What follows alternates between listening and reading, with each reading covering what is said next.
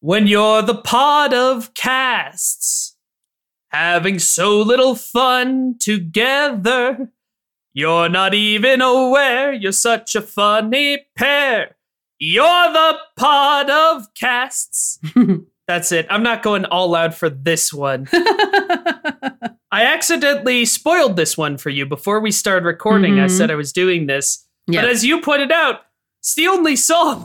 It's true. There's like officially 5 songs, but this is the only one with anything to it. And any length. All the other ones are super short. The other songs are what you or I would call poems. Mostly, yeah. The one that sticks out the most to me, and that I intended to do, is the one where Big Mama's going like, elimination, lack of education. Yeah. There's almost no music to that. And the one bit of music there is, I truly could not get to stick in my head long enough to do the bit. Like, I was like, please, song, will you go in the head? And it's like, absolutely not. Yeah, the only part of it I can remember is the part we just did. Right. Where the bird gets shot and he goes like, lack of education. Mm-hmm. And then, there's Goodbye May Seem Forever, which is just the old woman being like, we met, it seems, such a short time ago. You looked at me, needing me so. And I thought it would be funny to do that, but I was like, people are going to feel ripped off because we always do a song. Yeah, that one's definitely just a poem. Just because The Fox and the Hound counts that as a song, we have higher standards. We have much higher standards than The Fox and the Hound. Yep. Which I suppose we better talk about now, huh? Yeah, that's what we're here for.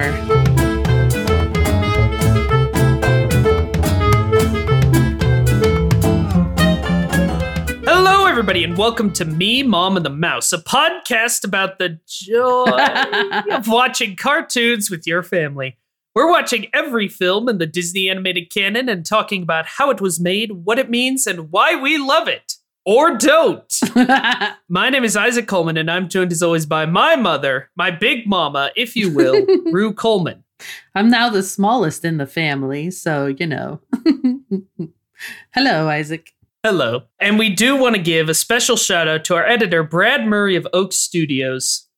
Thanks for all that you do, although I will note, Brad, if you pal around with that copper hound, you'll wind up hanging on the wall. So keep your nose to the wind, and you keep your skin, because you won't be home when the hunter comes to call. No one will be able to remember what quote-unquote song that's from, but it is from one of them. Isn't that the elimination one? It is. You are correct. I guess I overestimated. But this week on the program, we are continuing the Bronze Era, aka the Dark Age, and we are heading into the part that is commonly referred to as the Dark Age or the Garbage Era or this movie's very bad era. And we are doing so with 1981's The Fox and the Hound, directed by, as credited, Ted Berman, Richard Rich, and Art Stevens. This one definitely seemed to be one of those where the list of people in the actual credits is not the list of everybody who was involved. Yeah, we'll talk about it quite intentionally so. There were a lot of people who asked to have their names not on this movie, in fact. And there were other people who got screwed out of credits on this movie. So for various reasons, this thing was a mess. But at least it led to a really great film that was definitely worth it. Mom, what does this cinematic masterpiece mean to you? Well, I have probably only seen this movie once before we watched it for this podcast. So I don't really have any nostalgia for it because I'm pretty sure I was an adult when I saw it. And it doesn't really stick with me. It doesn't mean much to me. Does it mean anything to you? I've always considered it one of the worst. I mean, yeah, that. And I still do. This is a movie that I watched in school.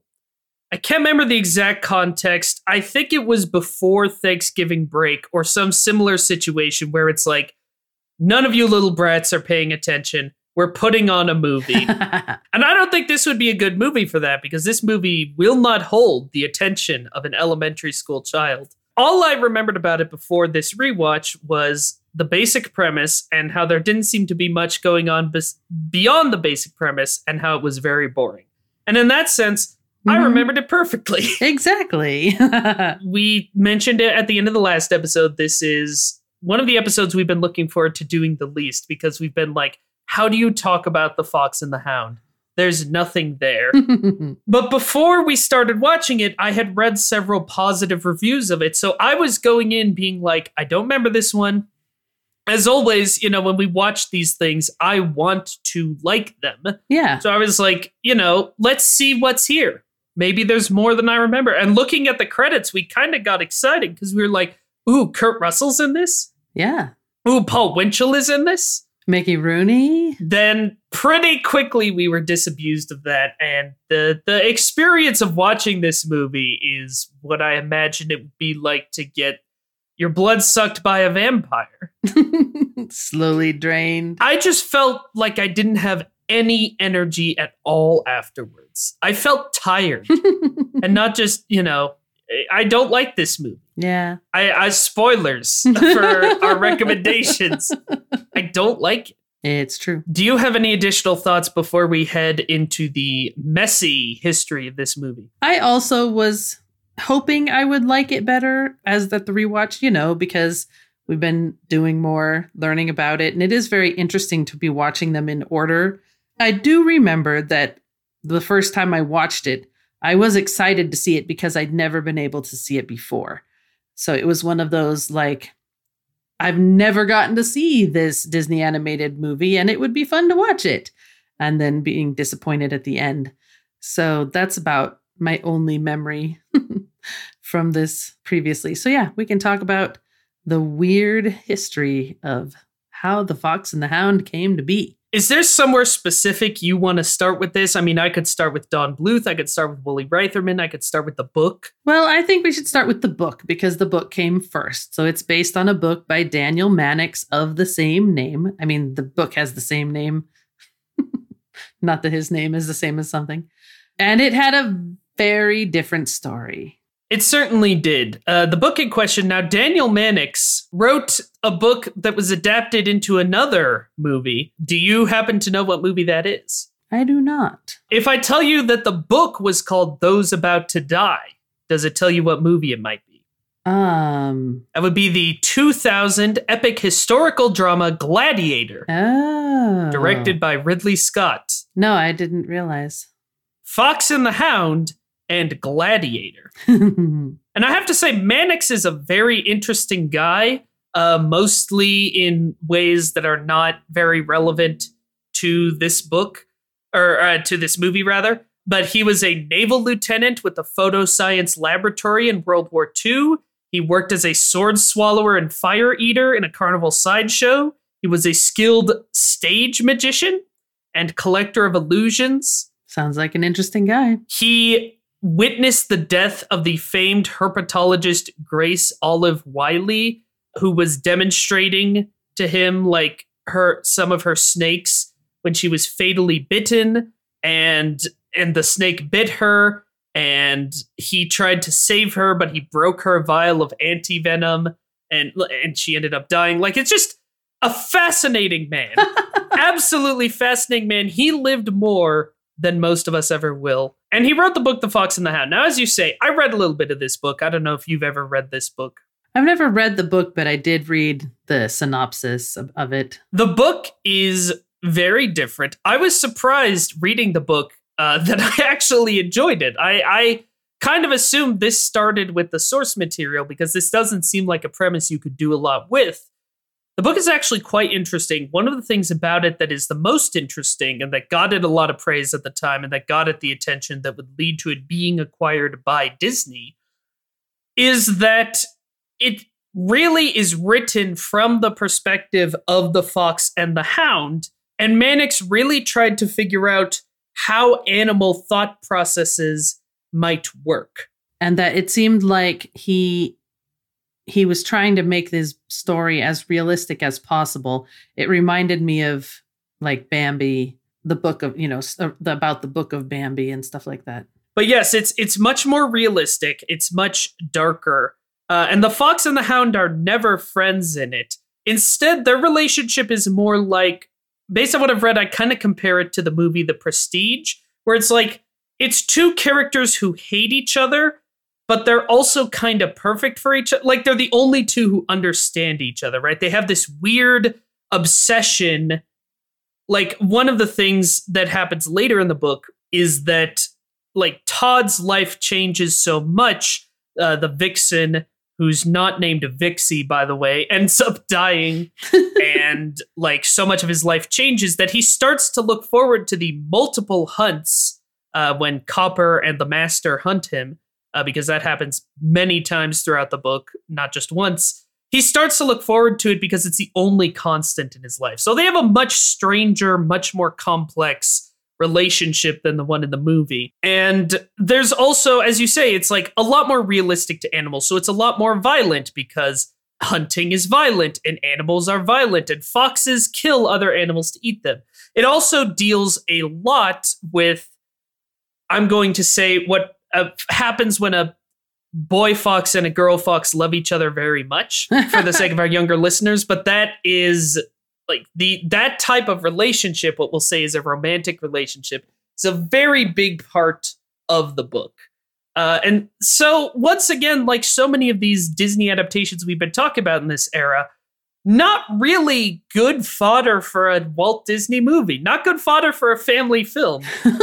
I would argue not good fodder for a film in general, because the book is fairly plotless, but what's so interesting about it is reading it from the perspective of these animal characters, right? Mm-hmm. Which is presumably why it's called The Fox and the Hound. Right. Because you're from their perspective. Right, and it's much more kind of psychological in that sense, which you can't really translate to a movie. I mean, we've talked about how the Disney animators in various films have done interesting things to put you at like the visual perspective of animals. But unless you have just running constant voiceover, which would be awful, then, you know, you can't really adapt that part of the book.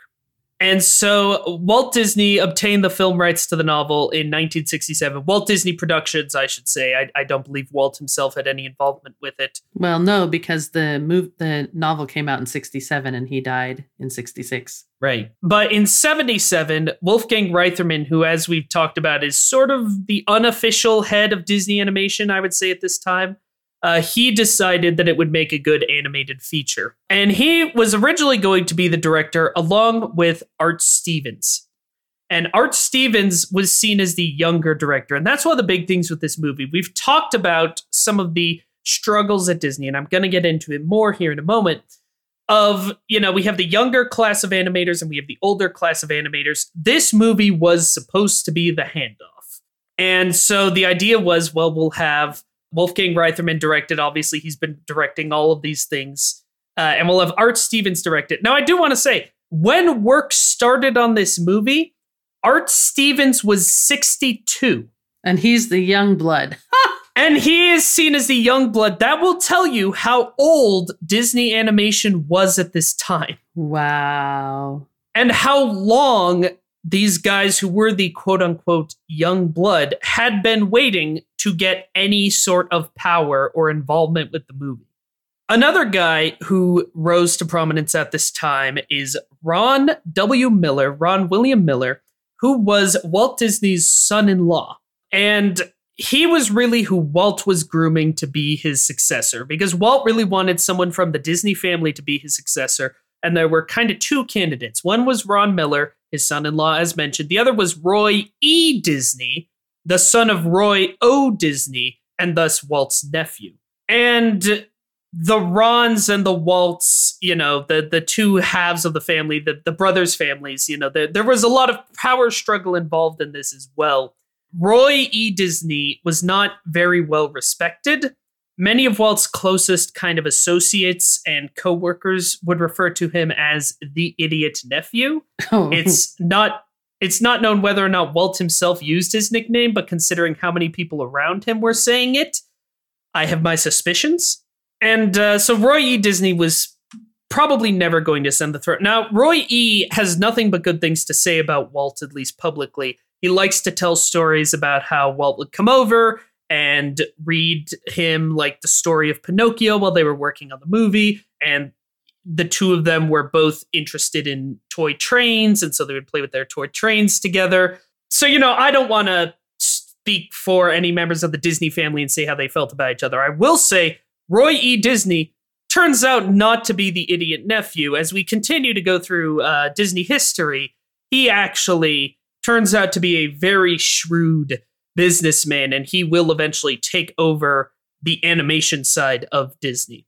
But Ron Miller would end up being more in charge of animation at this time. He eventually, in 1980, he became president of Walt Disney Productions, which at Disney was the second highest role.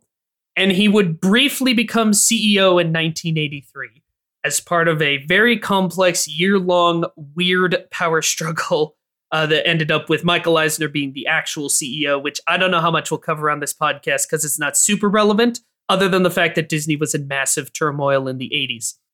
But right now, he is the president of Walt Disney Productions, and he is in charge of the animation, and he also sees himself very much as part of the young blood, even though he was not that young either.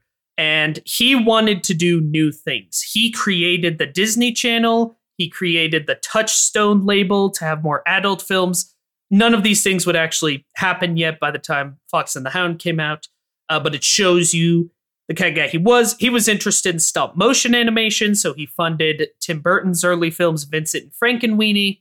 He got the Who Framed Roger Rabbit project started, and he was an early adopter of computer animation. He was apparently one of the people pushing Tron in 1982. But of course, until that brief 1 year stint in 83 when he became the actual CEO, he had to report to Card Walker. And we talked about Card Walker a lot last week and how he just would not let anything interesting happen. So because Ron Miller still reports to Card Walker, there's only so much he can do in terms of changing what Disney movies are like at this time. But again, he saw himself as a younger person and as part of this quote unquote younger group. And so he would back Art Stevens. And Stevens and Reitherman argued so much about this movie. Mm-hmm, yeah. And with Ron Miller, the president, taking Stevens' side, eventually he ordered Reitherman to surrender reins over to the junior personnel. But Reitherman resisted because he didn't trust the young animators. Quote unquote young. Yeah. But he was eventually taken off the project because all of the young people kind of hated him and hated his additions. One thing he did was he thought that the film needed a stronger second act, which it does. And he decided to add a musical sequence of two swooping cranes voiced by Phil Harris and Charo, who would sing a silly song titled Scooby Dooby Dooby Doo, Let Your Body Turn to Goo, to Todd after he was dropped in the forest. Cranes? Oh yeah, that's the weirdest part. Not let your body turn to goo. Well, it's the let your body turn to goo paired with cranes. Like, they're not carrion eaters. Like, this sounds like a Vulture song to me. I think the idea of let your body turn to goo is like, because you're dancing so much, like you just let yourself go. Oh. And so Charo had actually recorded her half of the song. Charo, I didn't know this, and I hope I'm saying it right, probably not, was the stage name of a Spanish-American actress, singer, comedian, and guitarist. It's probably at least more like Charo. Charo, probably, you're right. She recorded the song, and it had started being storyboarded, and, quote, live-action reference footage was shot of her in a sweaty pink leotard. I have a lot of questions about that. But the younger people who were trying to really do this story justice and generally make it more serious, again, younger, like Stevens was leading this charge, we're like, no, we're trying to make this serious movie about like death and being kind of a metaphor for like prejudice, and we're talking about society. You can't, at the moment where Todd is abandoned, you cannot have two cranes, one voiced by Phil Harris, show up and sing this absurd song. You mean like something that the geese would do in Aristocats, or even the Aristocats is a sillier movie from the start than this. But it is. But that's basically what's going on, it sounds like. Exactly. We're just going to introduce a couple random creatures, give them a silly song. And so there were a lot of arguments, a lot of story conferences. Eventually, the scene was removed. Reitherman apparently walked into Stevens' office, slumped in a chair, and said, "I don't know, Art. Maybe this is a young man's medium." Again, he's saying this to a 62-year-old.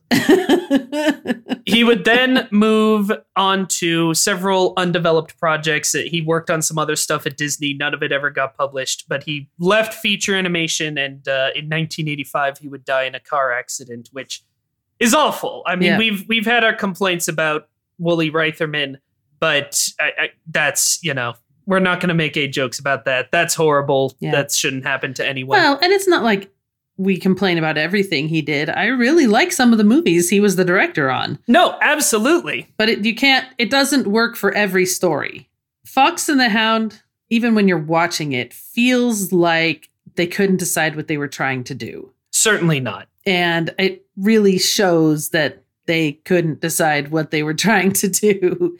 Is this a serious movie, more like the book, where, characters actually die and, or is it something light and fluffy? We're just going to have a fun story about unlikely friends. Yep. So let's talk about Don Bluth, which I've been promising we would do for a while. Okay. Don Bluth, if you will, was born on September 13th, 1937. He was the oldest of 7 children, which maybe is less surprising when you find out that his family was very Mormon.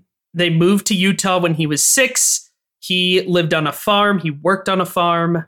Bluth remembers that time as, quote, milking 24 cows morning and night and singing Disney songs. Even then, I was honestly dreaming of working at the Disney studio. And this is because when he was 7, he went to see Snow White in theaters. And apparently he went straight home and tried to draw Snow White, the dwarfs, all of them. Like, his obsession began immediately, not only with, oh, I love Disney, that's amazing, but I want to draw this and make this.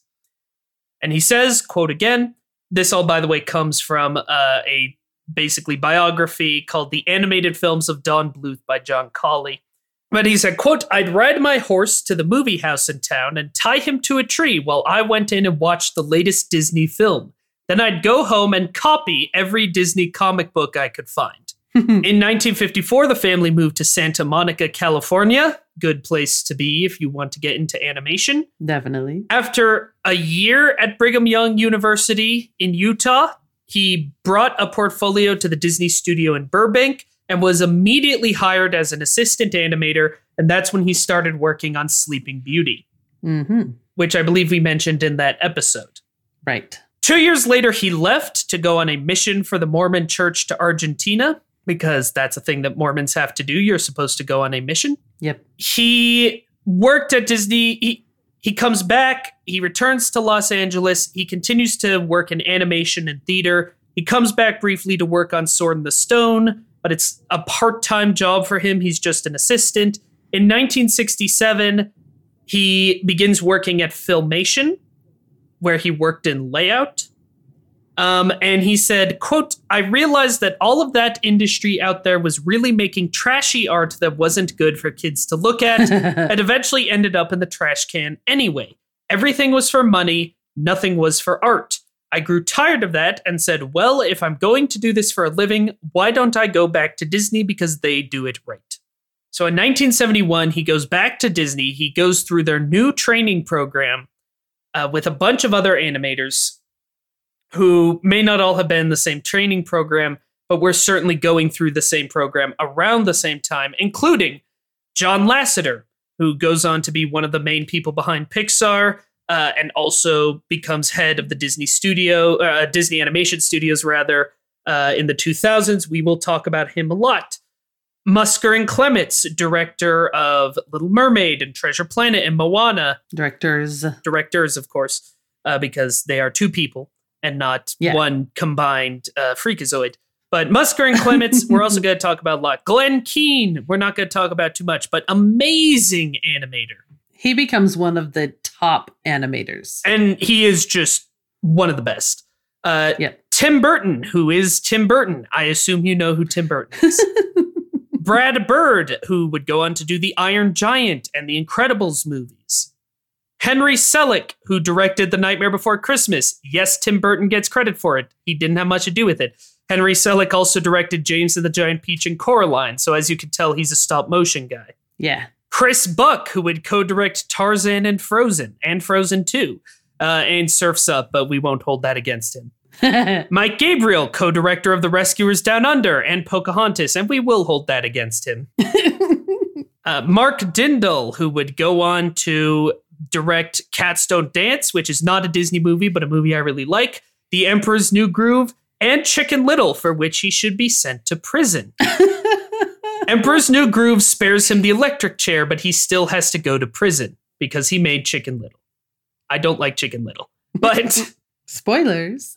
Spoilers indeed. But, these are all very important animators, and there were many more besides. And so he's entering with all of them. And he kind of quickly distinguishes himself. Of his new training group, he was the first to reach the rank of animator after 2 months of training. Which, to be fair, he had been animating for Disney off and on for a while. It's true. His first project as animator was Robin Hood, and then we talked about his work on Winnie the Pooh and Tigger 2, and as directing animator on The Rescuers. He also directed animation on Pete's Dragon.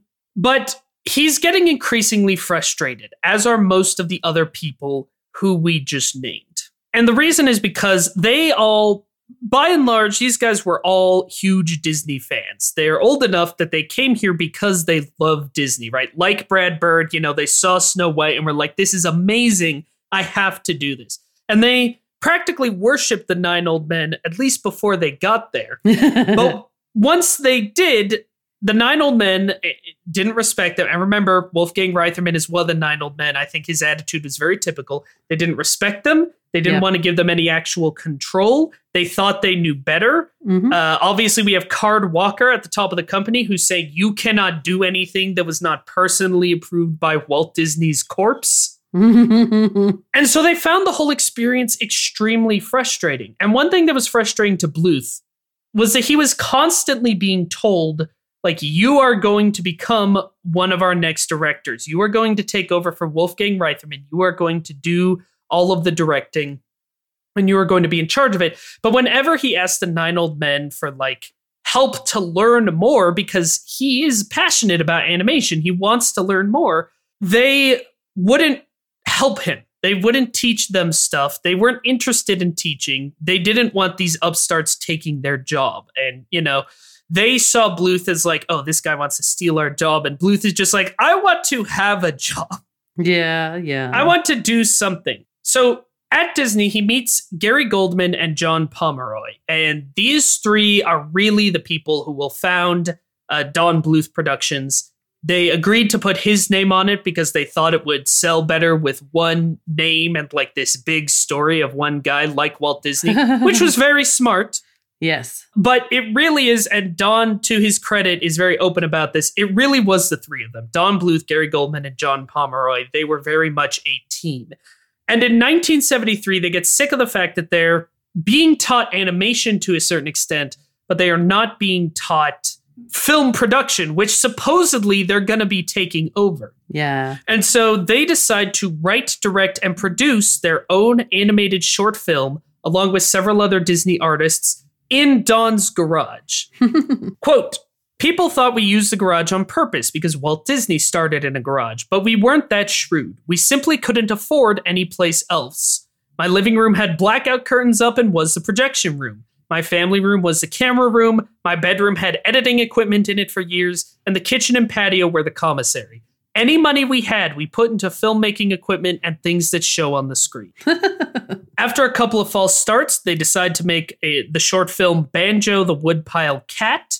And what they're really trying to do is teach themselves how to do the classical animation style of the golden era. So they're trying to imitate that type of animation and like figure out how to actually do it because the 9 Old Men won't tell them or don't remember or whatever. Yeah. And they worked on this, in that quote, 4 years, for 5 years, in fact. And that shows how obsessed these guys were. They're animating all day for super long hours at Disney, then coming home and making another film. Right. Now, before the 5 years of working on it, but near the end of it, I believe this was around 78, 79, they showed this movie to Ron Miller.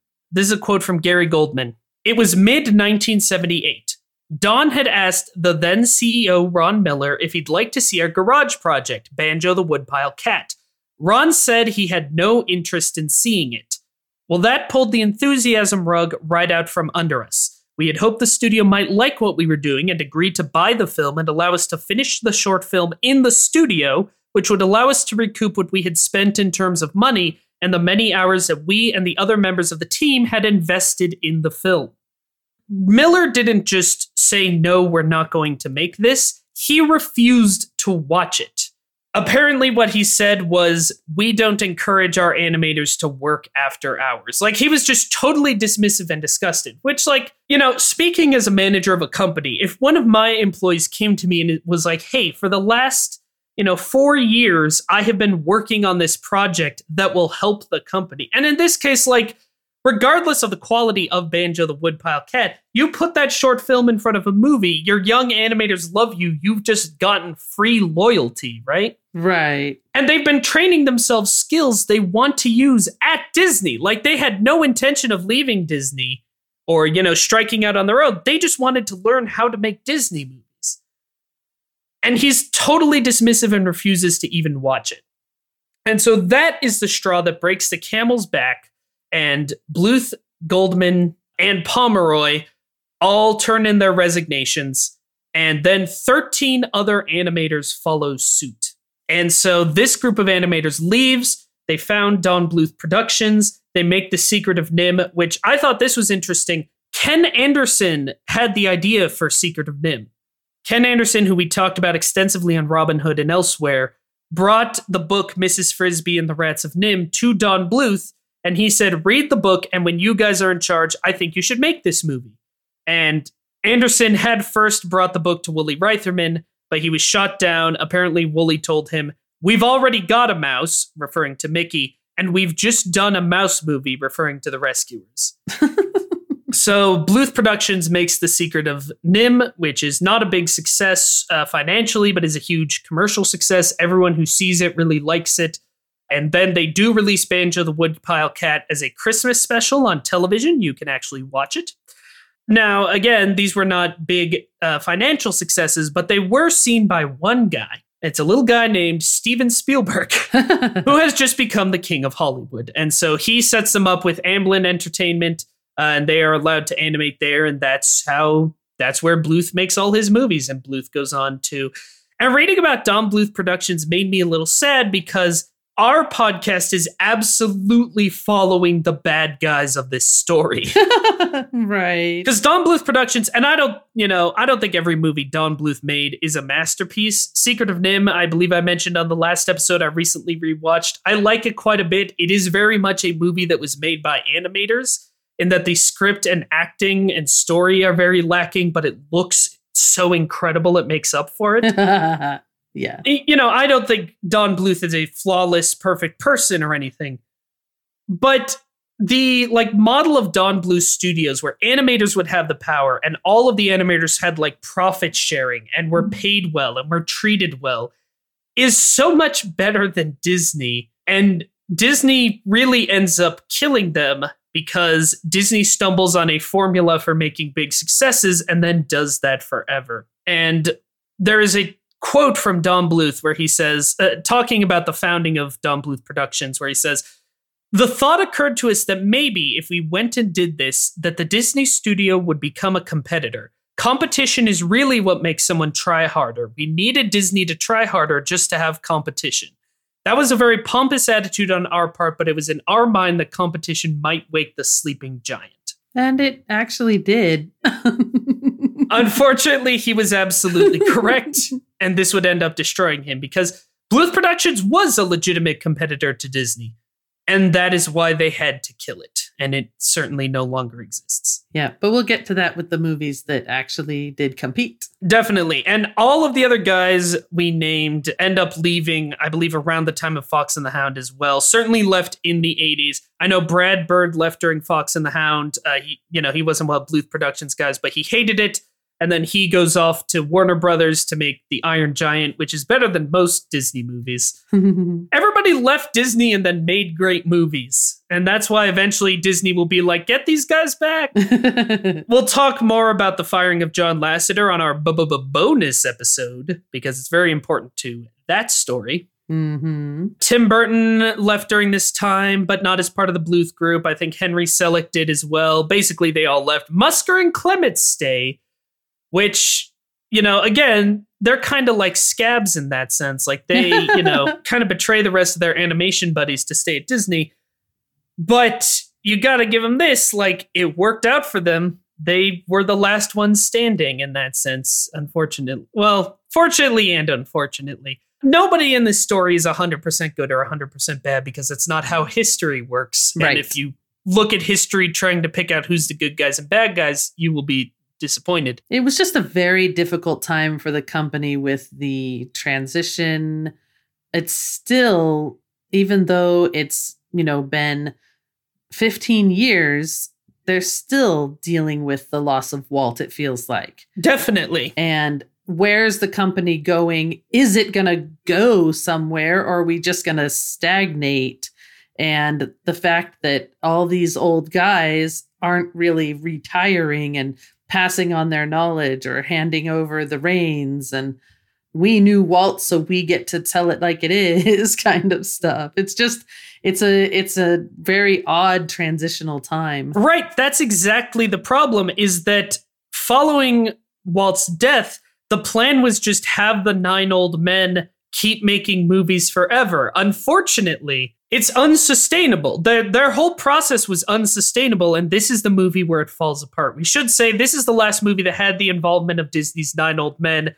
Frank Thomas and Ollie Johnston completed their animation by late 1978. They had animated some scenes of Todd and Copper. And so that's the end of the 9 old men having involvement with movies is Fox and the Hound. And again, that should have been the moment where you hand it over to the young people and are like, what movie do you want to make? But that doesn't happen. Another big complaint that the animators actually had with Stevens, showing that this movie was just a nightmare in all directions, was that in the book, Chief, who is a pretty different character, as we said, the book is quite different, but is still, allied to Copper, enemy to Todd. Todd does run in front of a train. Chief gets hit by the train. He falls into the ravine, as in the movie. But as would happen if you got hit by a train and fell into a ravine and are a dog, he is quite dead. And interestingly enough, in the book, his death doesn't really inspire Copper to turn against him. What it inspires the Master to do is train Copper to ignore all other foxes and just chase down Todd. So Ron Clements, for example, said that Chief has to die. The picture doesn't work if he just breaks his leg. Copper doesn't have the motivation to hate the fox, which I must say, I totally agree with. And all of the members of the story team, all the animation team members were practically begging Stevens to kill Chief, because the movie doesn't make any sense otherwise. This, what we're told, is a profound friendship. In order for it to turn around and for them to be enemies, it has to be something at the level of death of a father figure, right? It has to be something really, really serious. It can't just be, as it is in the final movie, Chief breaks his leg and seems basically fine and is making jokes about his broken leg and is playing up the pain for more sympathy. Just besides the logic of the scene of he gets hit by a train, falls into a ravine with sharp rocks, and isn't even bleeding. Not to be morbid, that's not what will happen. Right. But Stevens said, we never killed a main character in a Disney film and we're not starting now, which makes me especially mad because Bambi exists. Yeah, it's so true. Even if you're on the, we only have to do what Walt would do. Walt would kill Walt killed Bambi's mom, personally. He pulled the trigger. He was on the grassy knoll. Perhaps even more tellingly, Ollie Johnson's test animation of Chief stomping around the house with his leg in a cast was kept. Mm-hmm. It's Ollie Johnston's animation of Chief not being dead. I wonder if that played a part of it, right? If it's like, well, the 9 old men animation has to stay in. So that's indicative. We could tell a lot more stories. Again, this is the movie that drives kind of all of the good animators away. As a result, the release date is pushed because, again, the whole team fled to work with Don Bluth. So they had to hire a bunch of assistant animators who really were not ready to take over, because if Don Bluth wasn't ready to take over. Yeah. And these are the people who weren't hanging out with him in his garage learning processes. Exactly. And that's why some of the animation in this movie is quite good and some of it looks like garbage. Yes, it is so uneven. Because it was made by 180 different people, literally. And all of Bluth's animators asked to have their names removed from the film. Wolfgang Reitherman's name was removed from the film out of spite. So that's what I'm talking about with all the weird crediting of this movie. Crediting and lack of crediting. Critically, this movie was not well received at the time at all. I can't find the exact quote, but I saw somewhere a review that was talking about, like, it has 60 minutes worth of good content. Unfortunately, it's 90 minutes long. Wish I could find the exact review, because yeah, that's funny. I pretty much agree with that, except 60 is quite generous. Mm-hmm. It was very not well reviewed at the time. It didn't help that, again, all these stories are coming out. Like, as soon as Don Bluth leaves Disney, he starts talking to the press about, like, yeah, it's a nightmare. Some people liked it. Roger Ebert notably liked it. He said, for all of its familiar qualities, this movie marks something of a departure for the Disney studio, and its movement is in an interesting direction. And he talks about, like, the message of the movie and the fact that it's about society and it's not just all silly speaks to him. And now a lot of people really like it. And we'll talk about this being one of the best of the Bronze Era. I think one thing we're realizing as we look at the reviews is that every film of the Bronze Era is somebody's favorite, probably except Black Cauldron. I bet we find somebody who loves it. Maybe we will. We probably will. But a lot of people like it now, and I think what a lot of people connect to it is, first of all, if you have nostalgia for it because you watched it as a kid. But second of all, I think some people do like the darkness and that it's kind of trying to have a message. But I agree with you, it's just not executed. The movie is too many cooks, too many things being pulled in too many different directions. And most importantly of all, it's incredibly boring. The thing is, I can see that they were trying to do something different. At least some of the people working on it were trying to do something different. And I can see that they were trying to put a good message in there. And I can appreciate those parts. But the overall effect of it, as you say, is boring.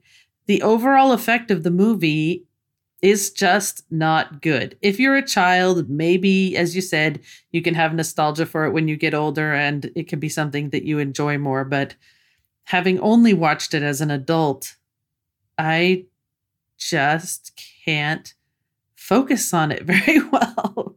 It just loses me. It loses me. It's a movie that dares you to pay attention to it. Mm-hmm. And truly, like, if I did not have to take notes, if we were not covering this movie, I don't think I could have made it through it. It is beyond everything else. And we'll talk about, I think this movie has a lot of failures. Above all else, it simply fails at being a piece of entertainment. It is slow. It is dull. It has the least energy of almost any movie I've ever seen. The title is the entire premise and plot. And who knows, maybe Don Bluth could have made a great Fox and the Hound movie. Maybe literally any of those guys could have made a great Fox and the Hound movie. Tim Burton's Fox and the Hound would be fascinating. Everybody would be dead. Everybody's dead. They're all corpses. Who knows? Brad Bird's Fox and the Hound. Certainly. I mean, these guys, a lot of them did go on to make movies that were a little darker, had a little more edge to them. And that would have suited this movie well. But I think it's an abject failure. We can talk about the casting a little bit. There isn't too much to say as far as the background, but there are some interesting people working on this. Mickey Rooney was hired off of Pete's Dragon. Mm-hmm. To do the voice of grown-up Todd. Yes, Mickey Rooney, a very famous actor, started as a child actor, was in a million things. I mean, I don't even know how to... It's Mickey Rooney. Yep. Kurt Russell, one of the greatest of all time, in my opinion. An actor who just elevates everything he's in except The Fox and the Hound. And who started as a Disney child actor, basically. And who famously was, when Walt Disney died, he had recently met with Kurt Russell. And the last thing Walt Disney ever wrote were the words Kurt Russell on a piece of paper. And that is part of why they signed him to a 10-year contract and tried to make him a big star. Because again, like everything else, Walt Disney wrote Kurt Russell, so we have to do Kurt Russell now. But Kurt Russell is great. He'll really find his stride and become a huge actor when he teams up with John Carpenter, especially Escape from New York is his big break. Mm-hmm. This is not it. Didn't it say somewhere that he only came in and recorded for like 2 days and that was it? Yes, he recorded his dialogue in 2 recording sessions. Right. That's what it was. While filming his first collaboration with Carpenter, which is the television film Elvis, in which he plays Elvis. Yeah. One of these 2 things led to future careers for him, and it wasn't Fox and the Hound. Pearl Bailey is Big Mama. We do have to shout out. She's not given nearly enough to do in this movie, but she is a legendary African-American entertainer, huge star by this time, wonderful singer, Broadway star as well. And she's in this movie. I feel like they kind of want her to be the Phil Harris or similar, where it's like, you'll be a little more fun. You'll be kind of a wise parental figure. You know, you'll have the songs, but it doesn't work. It's not her fault. Jack Albertson is Amos Slade, who was he won a Tony, an Oscar, and an Emmy. He was a very successful actor, best known to me and probably most of our listeners as Grandpa Joe in the original Willy Wonka and the Chocolate Factory. Yeah. I think he's quite awful in this movie, I'm sorry to say. I'm not sure if it's just the character is so bad, but yeah, you don't ever want to see him. Maybe he's, one of those actors who's a great actor who can't translate his skill to voice work. But maybe this is one of the first performances in a Disney movie where I'm like, this is really quite bad. I don't know what else to say about Sandy Duncan is Vixie. Sandy Duncan, actress, comedian, singer, dancer, also a big star, known for playing Peter Pan on Broadway, among other things. Most of the rest of our actors are, kind of the new class of Disney ringers. We have Pat Buttram once again as Chief, which I think is terrible casting. I'll talk about why. We have John Fiedler as the Porcupine doing nothing. Yeah. We have Paul Winchell as Boomer, the Woodpecker. We have Corey Feldman, interestingly enough, as Young Copper. I did notice that Jeanette Nolan and John McIntyre are back. They were both in The Rescuers also, and they're actually a married couple. I thought that was funny when I hadn't noticed when I was looking at the stuff on The Rescuers that they're actually a married couple. Interesting. I did not recognize their names. She did Ellie Mae and he did Rufus in The Rescuers. And in this, she does Widow Tweed and he does the Badger. There you go. Pretty minor voice roles, but they're back. You could say they're becoming part of the Disney stable as well. All right, let's get into the not nearly enough plot of this boring movie. So this movie starts similarly to Rescuers in that instead of starting directly with the credits, it starts with like a little bit of story, and it starts so quiet. We were both like, is our volume on? Are you hearing anything? I'm not hearing anything. Right. Is Disney Plus broken? Exactly. Because there wasn't any sound. No, this movie starts extremely quiet, very foggy. You kind of hear some vague animal noises, like crickets or like birds. And there is no opening credits music at all till almost the end of the credits. Right. And I think the score to this movie is not always used well, but it's okay. We maybe should talk about Buddy Baker. Yeah. Was the composer. I mean, I didn't find it very memorable, any of the score, but I think it's okay in parts. I don't know. Maybe I'm just desperate. But yes, we start with a couple of foxes being chased by a dog that we don't see. We don't see the dogs. We don't see the hunters, but we see a mother fox carrying her kit as she's running from the hunters. I was curious, was it a mother? Well, everything I saw, online seem to describe it as the mother fox. There is no distinguishing characteristics in the movie. Right. So then I guess we got to have a mom status. Exactly. I was going to say, I'm going to presume mother fox so that we can have a mom status. Mother fox is shot by the hunters. Yeah. And she did. And it should be noted, like, you know, we've been talking about with the Bronze Era, like, oh, this movie's ripping off mostly 101 Dalmatians or Lady and the Tramp, or it's trying to do this. This one decides to rip off Bambi, sort of. In some ways, most like Bambi, but also not very much like Bambi. So the mother fox hides her baby and then runs away and gets shot and basically sacrifices herself so that the baby can survive. And this to me is an early example of the tonal problems of this movie. Mm-hmm. And I have to say, this movie made me appreciate Bambi a lot more. I know when we record our episode, I was like, I respect this movie a lot, but I'm a little cold on it emotionally. Watching this made me appreciate how much better it is. Because like Bambi's mom's death in that, which is basically the same of like gunshot off screen. Right. Then you have the snow, Bambi running around in it.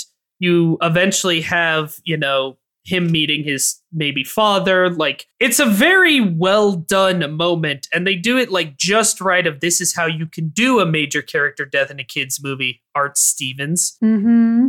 No, they just get it over with real quick at the beginning of this movie. Right. And with this, after she does, we immediately smash into, we meet Big Mama, the Pearl Bailey character, who's a big owl. And she introduces us to Boomer the Woodpecker and Dinky He's a sparrow. Binky the Sparrow. And they start doing like silly bits and whoa, we're having fun. It's like, can I sit in the protagonist's mother being killed at all?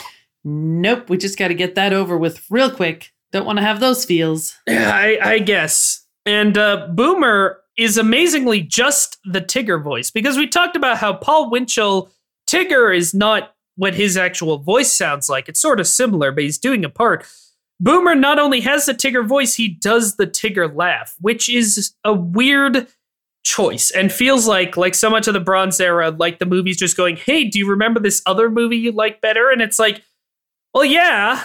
I was wondering if they actually asked him to do that voice again. Like, we love your Tigger voice. That is my suspicion. Because since he could do other voices, I feel like he would have. Right. That's my conspiracy theory, is that they asked him to just do the Tigger voice and the Tigger laugh. Anyway, so Big Mama decides that to take care of the little fox, she gets these other bird friends of hers to trick the Widow Tweed, whose name we do not get, like, ever in the movie. No, never said. But anyway, it's the Widow Tweed. They say widow at one point. They never say Tweed. They steal some laundry off her clothesline. She chases it. They drop it on the baby fox, and so she finds it, and she's like, "Aw," and she adopts him. They specifically steal her underwear because these are our comic relief characters. Mm-hmm. They are. And she names the fox Todd, which is short for toddler, she says. But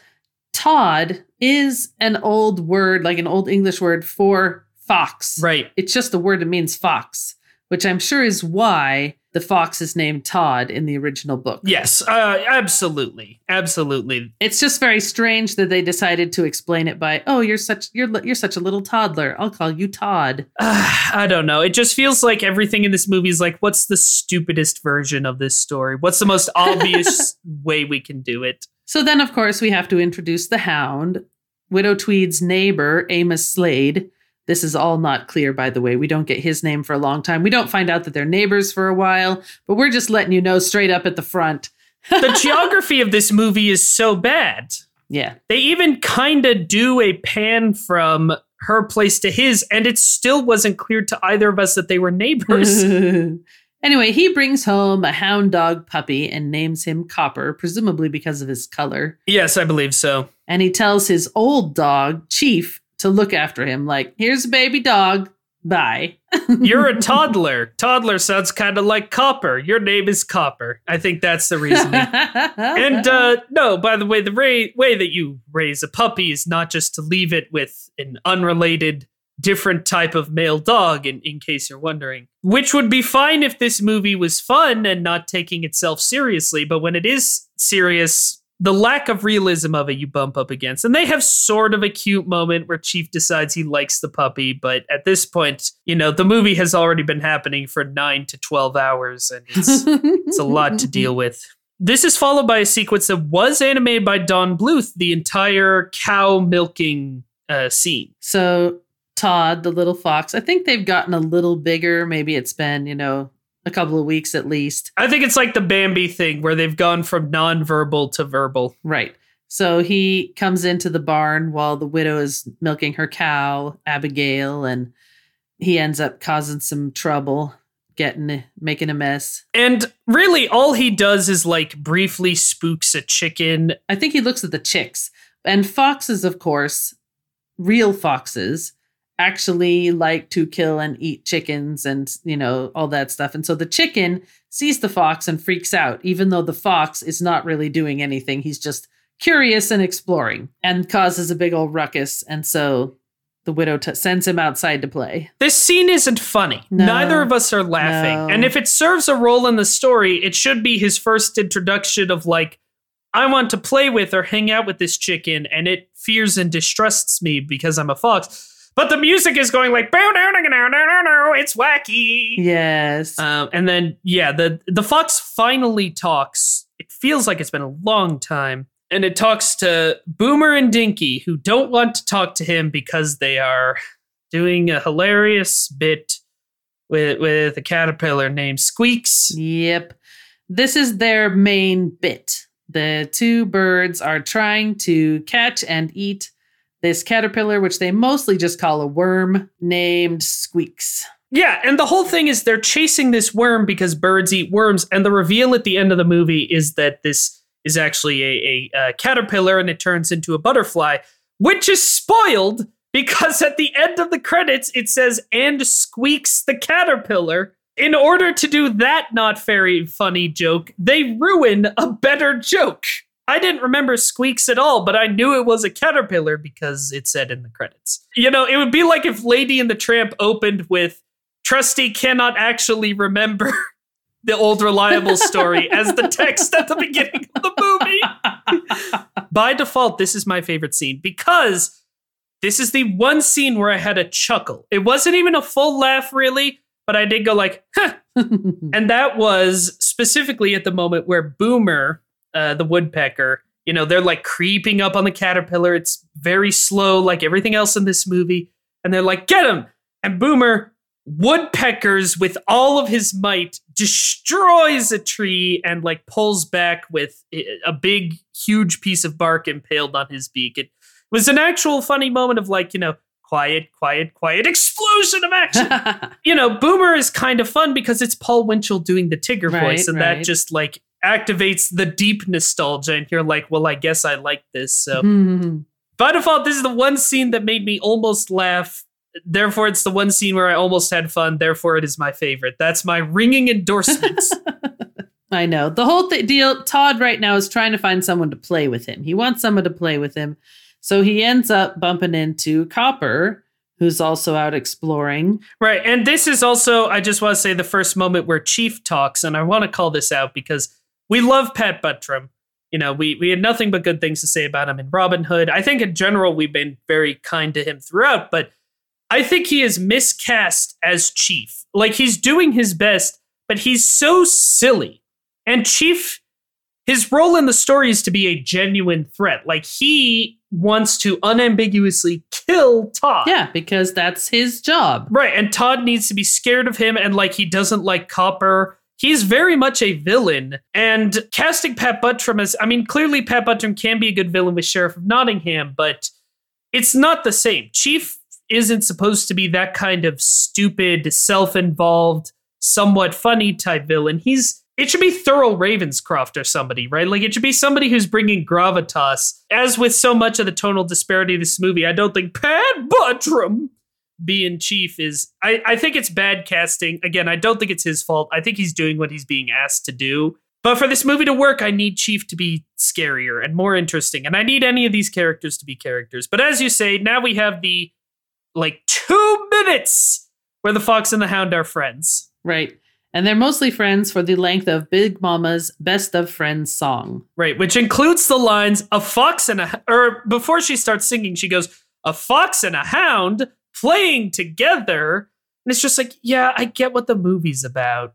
Right. And then there is a bad song. I've already forgotten it, even though I had to listen to it several times to do the beginning of this podcast. I have heard the song more times. When I was growing up, we would have the, collected. You'd have like a song, yeah. No, so we'd get like, 4 or 5 CD set, the best of Disney. And they try to include a song from almost every movie. And this song would be on there to represent Fox and the Hound. Well, again, what else are you going to do? Yeah, it's on my current Disney Spotify playlist as well. And it's the song from Fox and the Hound. So I am familiar with it. I could sing it for you right now if you wanted. Don't really care. It's not my favorite song, and it never really has been. So they have fun playing together. They hang out basically for a couple of days. They get together and play. And every time at the end, Copper's master is like whistling for him and is really bothered that he keeps kind of running off. Not that he's going very far. Now, I guess it's a couple of days in movie time, but in real time, it really is very brief. And if the whole movie is going to be based on the importance of this, like, foundational, life-changing, almost society-changing friendship, I need way more of it. Right. And Todd says, we'll be best friends forever, right? And Copper's like, yeah, sure. And, that's it. But basically, they're kids. They are. They're little kids. Todd is on the lookout for a friend. Copper isn't even like... He's not that into it. He's not that into it. He's having a good time, but he has Chief. Even though, Chief's not like a friend. He's more like supposed to be a mentor. But he doesn't feel the loneliness that Todd's feeling. Right. And like the thing is, I'm sure when I was in elementary school, there were people who are as like, we will be friends forever. In fact, I can remember at least one example. And of course that doesn't happen because we both, we all grew up. In middle school, I had different friends. In high school, I had different friends. College, I had different friends. By and large, I have different friends now. I have a very small number of people I've been friends with for a long period of time. Right. That's just life. Right. Exactly. Because that's just life. And so like it needs to be, if this friendship's going to be for the whole movie, it needs to be a profound friendship, not we played hide and seek for 2 days. Because that just makes me go later, why is Todd so hung up on this? Right? You feel like he spent more time with the birds or even Big Mama. They are more like his best friends than Copper ever seems to be. But again, it's just the fact that this movie didn't sell it for us. I compared it at one time. It's like this movie feels like it's trying to do like Sleeping Beauty did, where they just do the broad strokes of the story and you're expected to kind of fill it in, but the rest of the movie doesn't hold up enough to allow that to work. Sleeping Beauty is carried by being the best looking and sounding movie ever made. And this is not. Yeah. And it's a fairy tale too. And so you're familiar with the story, right, even if you've never seen the movie. This is something completely different. It just doesn't work. And like Robin Hood and Little John, you feel the weight of a lifetime of friendship with those two characters. It can be done. You can establish a profound friendship very quickly, but you need better actors and story and everything. You need better everything. Yes. I just gestured to all of this movie. And so Chief attacks Todd. And again, the wacky music is back. And like Copper introduces Chief as like, he can get awful mean. He's cranky, which again, then I need it to not be Pat Buttram. And this whole scene, they can't decide whether this is a funny chase scene or a dangerous kind of scary chase scene. I'm sure different animators working on it would have a different answer to what type of scene it is. Right. And again, Todd ends up running through the chicken coop, just trying to escape Chief, and Chief runs through too. And then that's when Amos comes out and sees, oh no, the fox is trying to get the chickens. So he gets his shotgun and starts shooting. And this isn't even the funny, like Madame Medusa shooting and everybody's running and hiding, which was actually quite hilarious. He's straight up trying to murder Todd, and it's not funny. If we had watched The Rescuers after this movie, I would have been much, much kinder to The Rescuers, because compared to this, The Rescuers is the best movie ever made. So, of course, he's chasing Todd. Todd sees the widow Tweed getting in her little car and driving off with, she has milk that she sells apparently, because apparently there's more people in this world besides these two, but we never see them. And the scene with these cars looks like garbage. It's so bad. It is awful. Those cars in the background are not in the same dimension. They are not. It's horrific. Anyway, of course, he's shooting her milk cans, and she stops her car and gets all mad and tells him off, and he gets mad and his face turns red, and she shoots his car. Yeah. Like, these two humans, they never react the way humans should react to any of this. Yeah. She doesn't react the way you'd expect for shooting at her and almost killing her. He doesn't react the way you'd expect for her destroying his car, and he does not seem to be a rich man. Car's a big expense and almost killing him. Like, it's just, we're very just escalating with these two, and they're just like, oh, Amos, you rapscallion, almost killing me stone dead. Right. And not being like, also, this is my pet fox. Leave it alone. No. You can't shoot a pet. And Amos is constantly calling her female, which is a weird energy to the whole proceedings. Females is Paisan, I guess. Remember that movie? I do, and it was funny. Remember how it had a joke? Yeah, it had a song? Several. So now she's keeping Todd cooped up for Todd cooped up for safety. And I made us watch this 3 times on Disney+. There's just a moment here where Amos is just walking up to Copper and Chief because they're going to go on a hunting trip. And he has, I can't even describe it. Hopefully I'll remember to post it on Twitter. The funniest, craziest walk cycle I have ever seen in my life. It's so true. The way his arms and his legs and his hips and everything swings. It's like, wow, who did that? Were they copying somebody's actual walk style? Or what? Or was this somebody who just didn't know how to animate a walk? Overall, I feel like this movie looks better than The Rescuers, but The Rescuers is more consistent because of the number of animators who worked on this. Like, sometimes, you'll have the Glen Keane bear sequence that's astonishing. Oh, yeah. And then you'll have this, which is also astonishing. But not the same way. In that, how did you leave that in the movie? Yep. So then finally he comes up because he's telling the dogs that they're about to go on a hunting trip. He's shuffling. He's traveling up. Yes. And they're going to be gone until spring. For those who appreciate this joke, as he's walking, you get the haunting Torgo theme. And this is the fall that they're leaving to go on go out hunting. So apparently, he goes hunting for like 5 months. Right, and this is where we get the education or elimination song. Yeah. Elimination song. I think of it more as a song because of the other one later that it's definitely not. It's kind of a chant, but it's a little bit of a song. It's a spectrum of does it a song.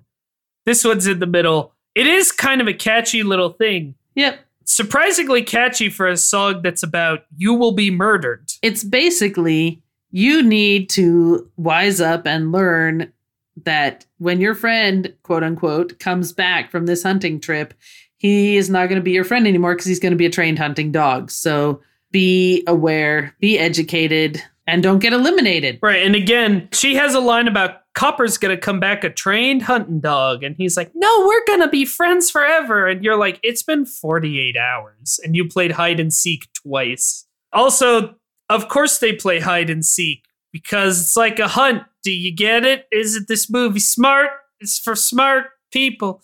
And I want to say here, like, I think this movie is very much trying to be a metaphor for real world human prejudices, right? Because the only reason to tell a story about animals is to make it equivalent to a story about humans, because unless you are doing like what the original book did and you are literally trying to get into the mind of an animal.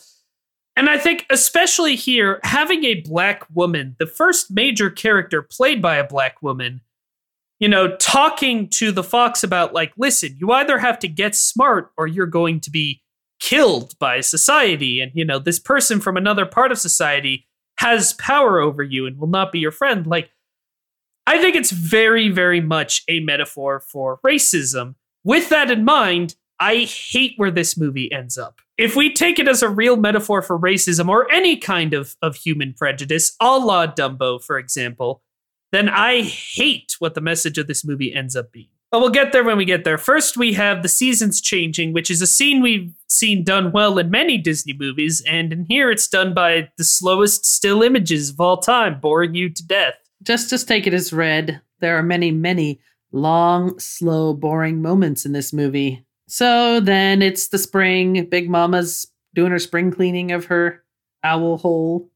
And everybody's coming back. And right, that we have them flying south for the winter. Oh, yeah, that's right. I forgot, like in the middle of winter, we have another silly little scene with Boomer and Dinky and the worm. And then literally the next scene on the farm, they come back. Like the end of that scene is we're leaving, we're going south for the winter. And then the very next scene is, and we're back. And it's like, great, I'm glad that this happened. And because again, we're just doing Bambi, but bad. And Copper, meanwhile, becomes a hunting fox and he gets to sit in the front. And they're coming back with the car and it is full of skins. Right, which I wanted to call out. We only see Copper helping Amos kill birds. But the car is full of fox and raccoon skins. It would be much more impactful if we saw him hunting foxes. And maybe he's reluctant about hunting foxes at first because he remembers Todd. But for some reason, he gets into it. Like, we need character from these characters desperately. Right. The Fox and the Hound is a complete summary of both characters. Mm-hmm. There's nothing to them. And, I'm not saying we need to see foxes brutally shotgunned on screen, but you could have something as tasteful as what we see with the birds with foxes. But they can't lean into the darkness inherent of this story because instead they just want to be boring and very bad. Yep. So as they're driving back, Copper does get to sit in the front seat, and you can see that Chief is jealous of him. And now we have, Kurt Russell and Mickey Rooney voicing Copper and Todd. And there's yet another squeaks sequence because there is no freedom for you. Yep, they're just going to keep happening. And then there is a scene of them hunting the fox again because this movie is so repetitive. It's just the same 3 scenes over and over. Yep, Todd comes to talk to Copper, being like, "We're still friends. Can we hang out?" And Copper's like, "No, we can't hang out anymore. I'm a hunting dog. I have killed 137 foxes. Yeah, I'm a hunting dog, and that's my job, and it's just not going to work out between us." And listen, we had fun a year ago for 2 days, but then I forgot you immediately. I have been on the other end of this friendship when somebody's like, "Aren't we best friends?" And it's like, yeah, years ago, I guess, but no, not anymore. You don't know who I am anymore. So, of course, Chief wakes up again, chases Todd. There's a whole bit. This one goes on a very long time, though. And this is where we get to the time where Todd is hiding under a woodpile and Copper has the best nose. Mm-hmm. Mainly because I think what we determined, I forget what the breeds are, but Chief is kind of more of a sight hound. Correct. And Copper is a nose hound. And so he can smell Todd really well. And so he smells out Todd, sees him, and he's like, "I'm going to let you go this time. This one time, but I won't let you go again. So just stay away and be safe." He's like, And again, I feel like I need more of an explanation of why he's letting him go and an explanation of why he's saying the next time I see you, I will kill you. Because this character's motivation is muddy. It's kind of a good line in isolation, but it only works because you're like, well, I know what this movie is going to be. Yep. And this is where Chief gets hit by a train. Right. Because Todd doesn't stay hidden. He tries to sneak out. Chief sees him, chases him across the train track, and then Chief gets hit by the train and falls down. And it's narratively, you really expect him to be dead because that is what should happen here. Right. And not, because we're like, oh, I want to see a dog die. But yeah, that is what the story is. You're cheating the story. But of course, the reason for this is so that Copper can blame Todd for Chief's injuries. And he's like, Todd, I will never forgive you for this, or whatever he says. I didn't write it down word for word. Right. And again, like, so Chief attempting to kill his friend, not a problem for Copper. Todd inadvertently causing Chief to be very mildly wounded, unforgivable. None of this works. Yep. And then Amos is knocking down the Widow Tweed's door and is going to break into her home and is going to shoot her pet. That horrible thing, I messed up my dog, blah, blah, blah, blah. And you're like, okay, call the cops, lady. Exactly. This is where Widow Tweed needs to call the police or do something more drastic, because Amos is not just a threat to her dog. I mean, he is pointing the shotgun at her. This is like, your neighbor has flown into a murderous rage. Exactly. You should be more alarmed. Instead, her reaction is to, and this does not make a lot of sense to me, is to abandon Todd in the woods, like set him to be wild, which of course, if you have an animal who has been raised as a pet and then you put them in the wild, the animal will die. Yep. And they don't make it clear, but she is taking him to a game preserve so that at least he is being left where he will not be hunted. But this is not clear at all until much later. And this is where, when they're driving along, she has the poem song, whatever, that she kind of thinks, goodbye may seem forever. Awful, awful, awful, awful, awful. I thought they did a good job of animating her face in this scene, where you can see how much she cares about Todd and how sad she is about letting him go. I'll agree. But the song is bad and the scene is nonsense, and this would kill the fox. And if I was Widow Tweed and I did this, I would assume that Amos would be so mad he might kill me. Like, Amos is really evil in this movie, like pure evil. He is a deranged man. Yeah, he's bad. And also the terrible song does have a line that made me laugh, like bitterly, not on purpose, which is just farewell is like the end, which is just, again, like what a clever line. You know, farewell is like the end. It's almost like it's the word farewell. But Mom, this scene isn't obvious enough. I'm worried people might not know this is a sad scene. And so we have to have a rainstorm so that you get it. Because as an audience member of this film, the makers of this film assume you are the dumbest creature that has ever lived. You are a slug that has wandered into the movie theater. And so we have to make sure that the slugs in the audience can comprehend this movie. This is where we find out next Chief's actual injury is just a broken leg.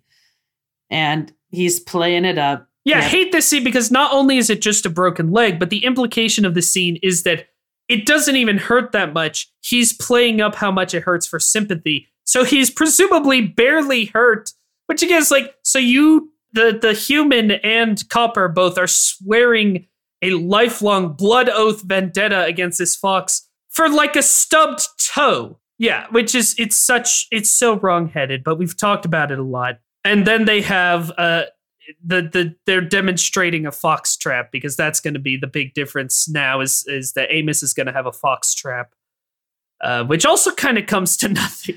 So Big Mama flies off to look for Todd and talk to him, I guess. And she bumps into another fox whose name is Vixie.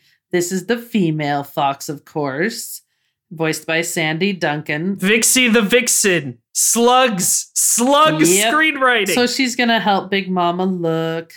I don't know if it was doing this for you, but sometimes the picture was very blurry. And I was trying to decide if that was an artifact of the streaming, or if it was the movie, or if it was my TV doing a motion blur thing. No, I think the movie itself is very blurry. But as I said at the time, sometimes, I think they're trying to do soft focus, but they're very bad at it. Yeah. Which is something Bluth was very good at. Like, he's very good at those animating things that look like camera movements or using camera movements in a clever way. But this just feels like a bad version of that. And, you know, the Twitter-pated scene in Bambi, though a bit obvious, is quite good in that it's just like, you know what's going to happen here. It happened. It's a fun joke. It's a memorable moment. It's over quickly. We're telling the story of a life. Yep. How would you like that? But it drags on forever and ever and ever. And I think I'm still watching this scene. Yep. The meet cute. Even to the point where there's some kind of, I think they're geese walking by, and she counts how many children there are. They're quails. Quails. And she's talking about like 6. 6 is about right. And he's like, 6 what? And obviously she wants to have 6 kids. But even this, she has to go like 1, 2, 3. And it's like, am I watching The Electric Company or what? I understand how many there are. Everything is slow. I can't take it. Yep. So they have to have the meet cute, and then they have the disagreement, and then Big Mama sings the appreciate the lady song, and it's all good. Well, the song isn't all good. Well, yeah, but like their relationship is all better now. And again, Vixie's not a character, obviously, because nobody in this movie's a character. She shows Todd around. And this is probably one of my, I don't know if I would call it my least favorite or my favorite because it got the most reaction out of me. There is a waterfall in this scene that is quote unquote animated. It is a still image of a waterfall with like a little river or a stream below it. And all they did was put occasional little twinkle lights on parts of it to look like something is moving above it. Like they're not even, it's just like with the cars. It doesn't look like it's part of it. And even the slugs are like, well, that doesn't look like a waterfall. Well, it looks like a picture of a waterfall. It doesn't look like a cartoon of a waterfall. It's a picture of a waterfall. It would be better if they took the like wartime era approach and just left it a still background. Yeah. Couldn't you have stolen a waterfall from some other movie? Aren't there any other previous movies that have a waterfall? You could just steal that. There's so many. Yeah, you know what movie has a really prominent waterfall? Bambi. They're always stealing stuff from Bambi anyway. Just take it. Oh, it was so bad. I had to keep going on about it. Rightly so. It's however bad you're imagining it looking, it looks much worse. And there is a waterfall later that looks really good. I think that's the part that was animated by Glenn Keane.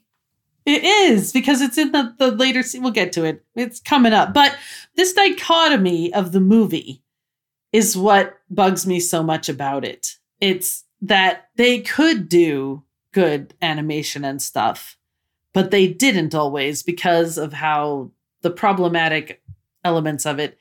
And I don't know. I feel like maybe they could have made this story work if they changed everything about it. But, you know,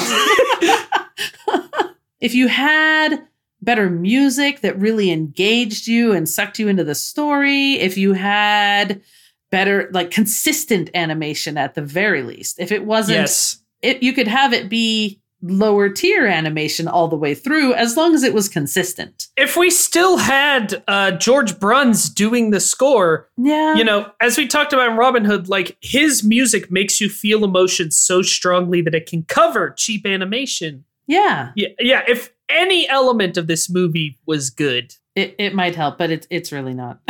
So the hunters show up, and Amos immediately they break into the game preserve, of course. And Amos immediately puts 7 fox traps right next to each other in the same clearing, which I don't think is how you're supposed to do that.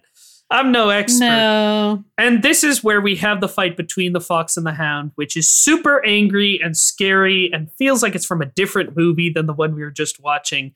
It is, again, Glenn Keane animated, I believe, pretty much this whole fight. So, like, it's really well done visually. But at this point, I'm so out of it, and I dislike these characters so much. It also appears to have a lot of ADR because there's a lot of them talking when their animated mouths aren't moving. So I don't know if it's bad animation or my suspicion is ADR after the fact, because most of the lines that are like that seem to be the ones where they're like, you know, they're yelling what's going on. And I could believe that Glenn Keane just animated this like scene you can very easily follow visually. And, you know, this scene that could just be all visual and would probably be more effective that way. And they're like, oh, but the slugs, they have to constantly yell what they're doing so the slugs can understand. Yes, Amos ends up stepping into one of his own traps, and Amos and Copper stir up a bear. Which is so annoying because this, so Todd actually does fight Copper super briefly in this because Copper now has something to fight for, which is Chief. Todd now has something to fight for, which is his boring fox wife. It should be the two of them fighting. And if they reconcile, it should be because the two of them reconciled. They are the main characters of the movie. This whole scene should be about them. Instead, because they can't have one of them kill the other or even have them really fight each other or just commit to anything that would be emotionally compelling. As you say, they just stir up this bear and then it's the two of them versus the bear. And it's like just this brand new last minute antagonist. I think part of it also is they wanted to include the bear scene from the actual book, which is, I think, earlier in the book. But this will make a great climactic sequence is to have the bear. But again, it feels weird to throw it in there. Right. They've changed so much. Right. In the book, the fox and the hound aren't friends, and they also are hunting each other constantly. Or I guess the dog's hunting the fox, but you get it. Right. And yep. So, you can have a scene with one of the hunting scenes is disrupted by a bear. With this, because they so focused in on these characters and made it a Romeo and Juliet story, minus the romance, of course, between the two of them, it has to be about the two of them. It almost felt like at the beginning of the scene that Todd had gone that way to lead them past the bear's den and have the bear do the attacking for him. But that's probably giving the story writers too much credit. Right. And if so, then it doesn't explain why Todd immediately turns around and saves them from the bear. To rescue Copper. To rescue Copper. He doesn't care about Amos. But the bear was actually killing Copper, who's trying to protect Amos from the bear. He was breaking Copper's leg. He wasn't going to kill Copper. He was just going to hurt his paw a little bit. Okay, well, Copper's getting big boo-boos. And so Todd...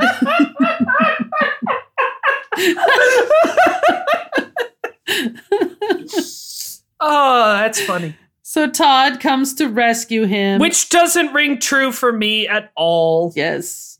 Todd and the bear fall down the waterfall, but of course Todd survives. He only got he got some medium boo-boos. And Amos, of course, has somehow managed to hobble his way down to the bottom of the waterfall, which this is the waterfall that looks really good. Because he still has a fox trap on his foot. So, he's... It's probably supposed to be the same waterfall, but again, the geography of this movie, you can't follow. It's not the same waterfall. I just assume there's multiple, because that one ain't the same at all. You're saying that in fiction, there's a cardboard cutout of a waterfall in a game preserve with, Christmas lights on Exactly. That's what's going on. That's that other waterfall. It has delusions of grandeur. And yes, so there's a scene that plays out exactly like you expect, where Amos is going to shoot Todd. Copper sort of protects him, even though Amos very much has a clear shot. And up to this point, Amos has only liked Copper in so much as he's been useful. When he's a good hunting dog, he appreciates him. He doesn't seem to have any affection for Copper beyond that. Well, with, again, Copper not having a character beyond being a hunting dog. But here, for some reason, he's not willing to shoot Copper, by which I mean he's not willing to shoot near Copper. Again, he has a very clear shot. Mm-hmm. And again, if this were a better movie that had earned any of this, maybe this is a good scene. But at this point, you're just yeah, of course, whatever. This is what happens. I thought I remembered that this movie ended with one of the two characters dying. I feel like it maybe should. Sincerely, I feel like maybe it should. That's kind of the darkness in this movie is I feel like one of them should kill the other or lead to the death of the other and then regret it. And then that's how they've learned a lesson or something. But again, they just zero consequences for anyone or anything. And then we have another scene with the two birds, Boomer and Dinky, and they're trying to get the worm. We got to pay off this. Weren't you invested in this? Oh, the worm is a butterfly. What a surprise. Oh, and I do have to say, by the way, when Squeaks eats the flower in the scene after winter, I forgot to mention, Dinky does say, okay, Boomer, we got him trapped. It is important that Dinky says, okay, Boomer, in this movie. Yes, I forgot about that. We have to talk about this other thing that I really hate, which is Widow is tending to Amos and healing him and like trying to deal with his foot. And they're all like, oh, you rascally old woman. And she's like laughing. She's like, oh, Amos, you rapscallion, or whatever. You know, I'm paraphrasing. And it's like, no, he has tried to kill you multiple times. He calls you female. And like, this was my fear at the beginning of the movie, when she's constantly talking about how lonely she is. And that's why she adopts a feral fox, which is not a wise idea either. I wouldn't say feral. I would say wild. And it's like, is this going to end with her and Amos being friends or being in a relationship? And that is kind of where it ends. And it's like, no, he's a monster. He is kind of a monster. So I hate that. And then the foxes show up, Vixie and Todd, and they are looking down at Copper, who does not look up or see them. And we hear the Friends Forever line because, again, the slugs wouldn't remember the line that has been referenced 97 times. And then the end. But it doesn't leave you feeling good. It leaves you feeling like, I have survived to the end. So real quick, here's why I hate, if we take this movie as a metaphor for like racism or for societal discrimination, which I think it wants to be, and which like many critics at the time talked about it being. This movie's final assertion is that, well, there's nothing you can do. Like, Copper does not learn to like foxes more. Todd does not change the minds of the dogs who are trying to kill it. He doesn't change society. He's not changing life for other foxes. It's just, you will eventually age into the roles society puts you in, and there's nothing you can do about it. And our characters don't even try. Like, if it was, they tried to change things and it failed, like, again, if Todd, like, is like, I refuse to fight Copper. We said we would be friends forever. And something bad happens to him and Copper realizes that he was wrong. Like, that could be a tragedy. You know, you could have that kind of sad ending that's actually saying something. But this ending is just, there's nothing you can do. Mm-hmm. Different types of people are fundamentally different, and nothing changes, and it doesn't matter. And, you know, in one of her songs, Big Mama is talking about like you are natural enemies. And they're not really. Humans trained dogs to hunt foxes. They weren't particularly natural enemies of foxes, which is interesting. You could have something there, and it kind of seems like the movie might be doing that at first, of like, you know, no human beings are born racist or prejudiced or anything. It is something that society tells them to be, and they internalize it, which is like, you could, in that sense, this could be a great metaphor for prejudice of the human has taught you to hate foxes, but we don't see that happening. We just, It's inevitable that he will become a hunting dog, and then sure enough, it is. Which suggests that for these characters, prejudice is natural, which if you read it as a metaphor, I know, it's all bad. It is. I feel like they were trying to do something, but we can look at it now and say, you did not do it well. Right. You did not take it far enough. You didn't get across the message you were trying for. And again, some of the defenders of this movie, I talked about the Ebert review from the time. We'll talk about like, well, this is a movie with a strong societal message. And if you believe that, the message is awful. It's really, really awful. So either it's not a message movie, in which case it's merely boring, or it is a message movie, in which case it's like offensive. It's like actively not a good message for kids. Yeah. Or anyone.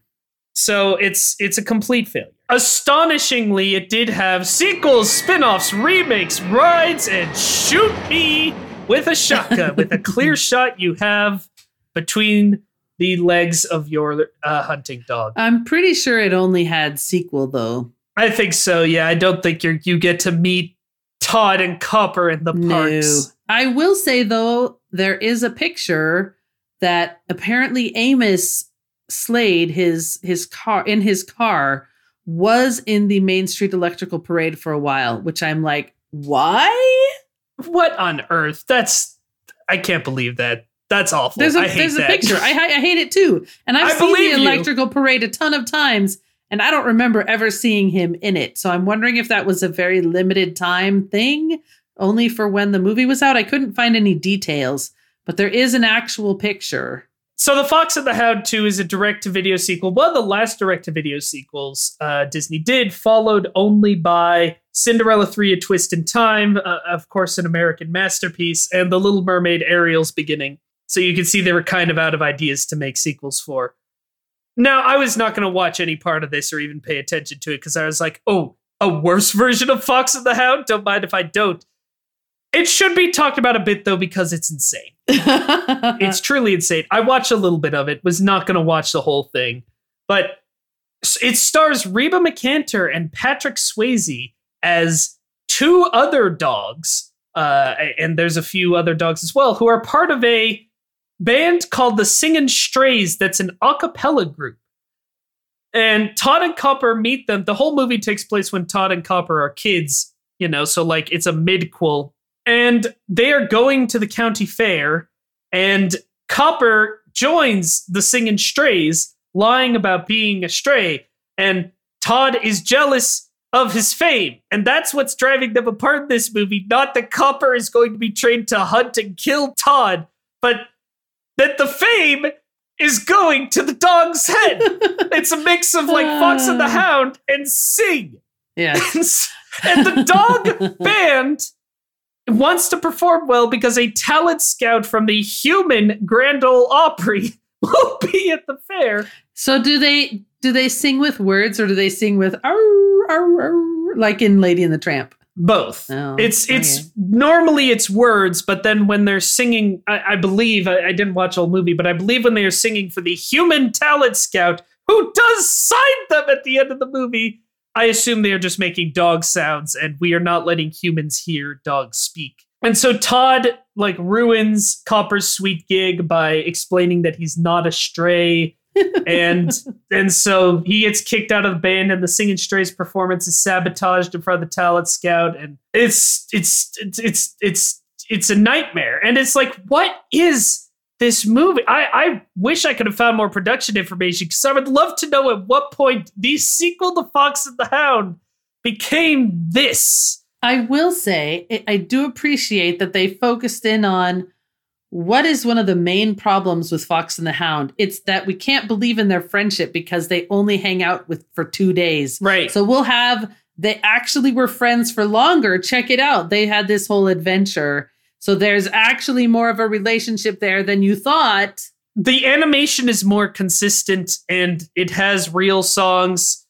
So it almost might be better than the first one, but it's painful in a completely different way. I wouldn't recommend either. And that's where we get to the end of the show. We rate these movies. Would you recommend it? Would you show it to a child? Mom, would you recommend this movie? No, I would not. Is this my first one? I'm not sure. Because I think all my others have at least been qualified. Did you recommend guesses. Melody Time? Yeah.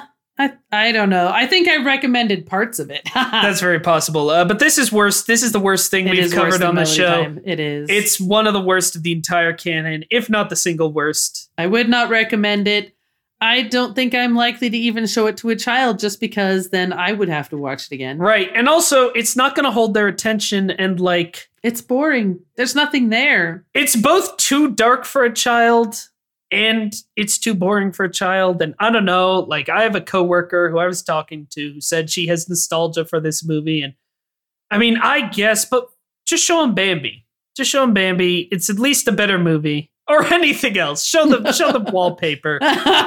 Do we have any final thoughts before we announce next week's movie? I think we pretty much covered Fox and the Hound. My final thought is, huzzah, we're done with it. But next week, we're covering another bad movie. It's 1985's The Black Cauldron. What do you think of this movie, Mom? I am very interested to see what you think of it because you've never seen it. And it's based on a great book series. It's based on a wonderful book series. And when I say the movie's bad, that's based on reputation. Maybe I'll love it. Mm-hmm. Probably not. Maybe you will. I don't know. You do like bad movies. Come back next week and find out about The Black Cauldron. Yeah. These two movies collectively were referred to by people who worked at Disney during this time as the low point or rock bottom. So join us next week for more Rock Bottom. Until then, I'm me. I'm Mom. It all started with a mouse. Not a fox, neither a hound. It's a mouse.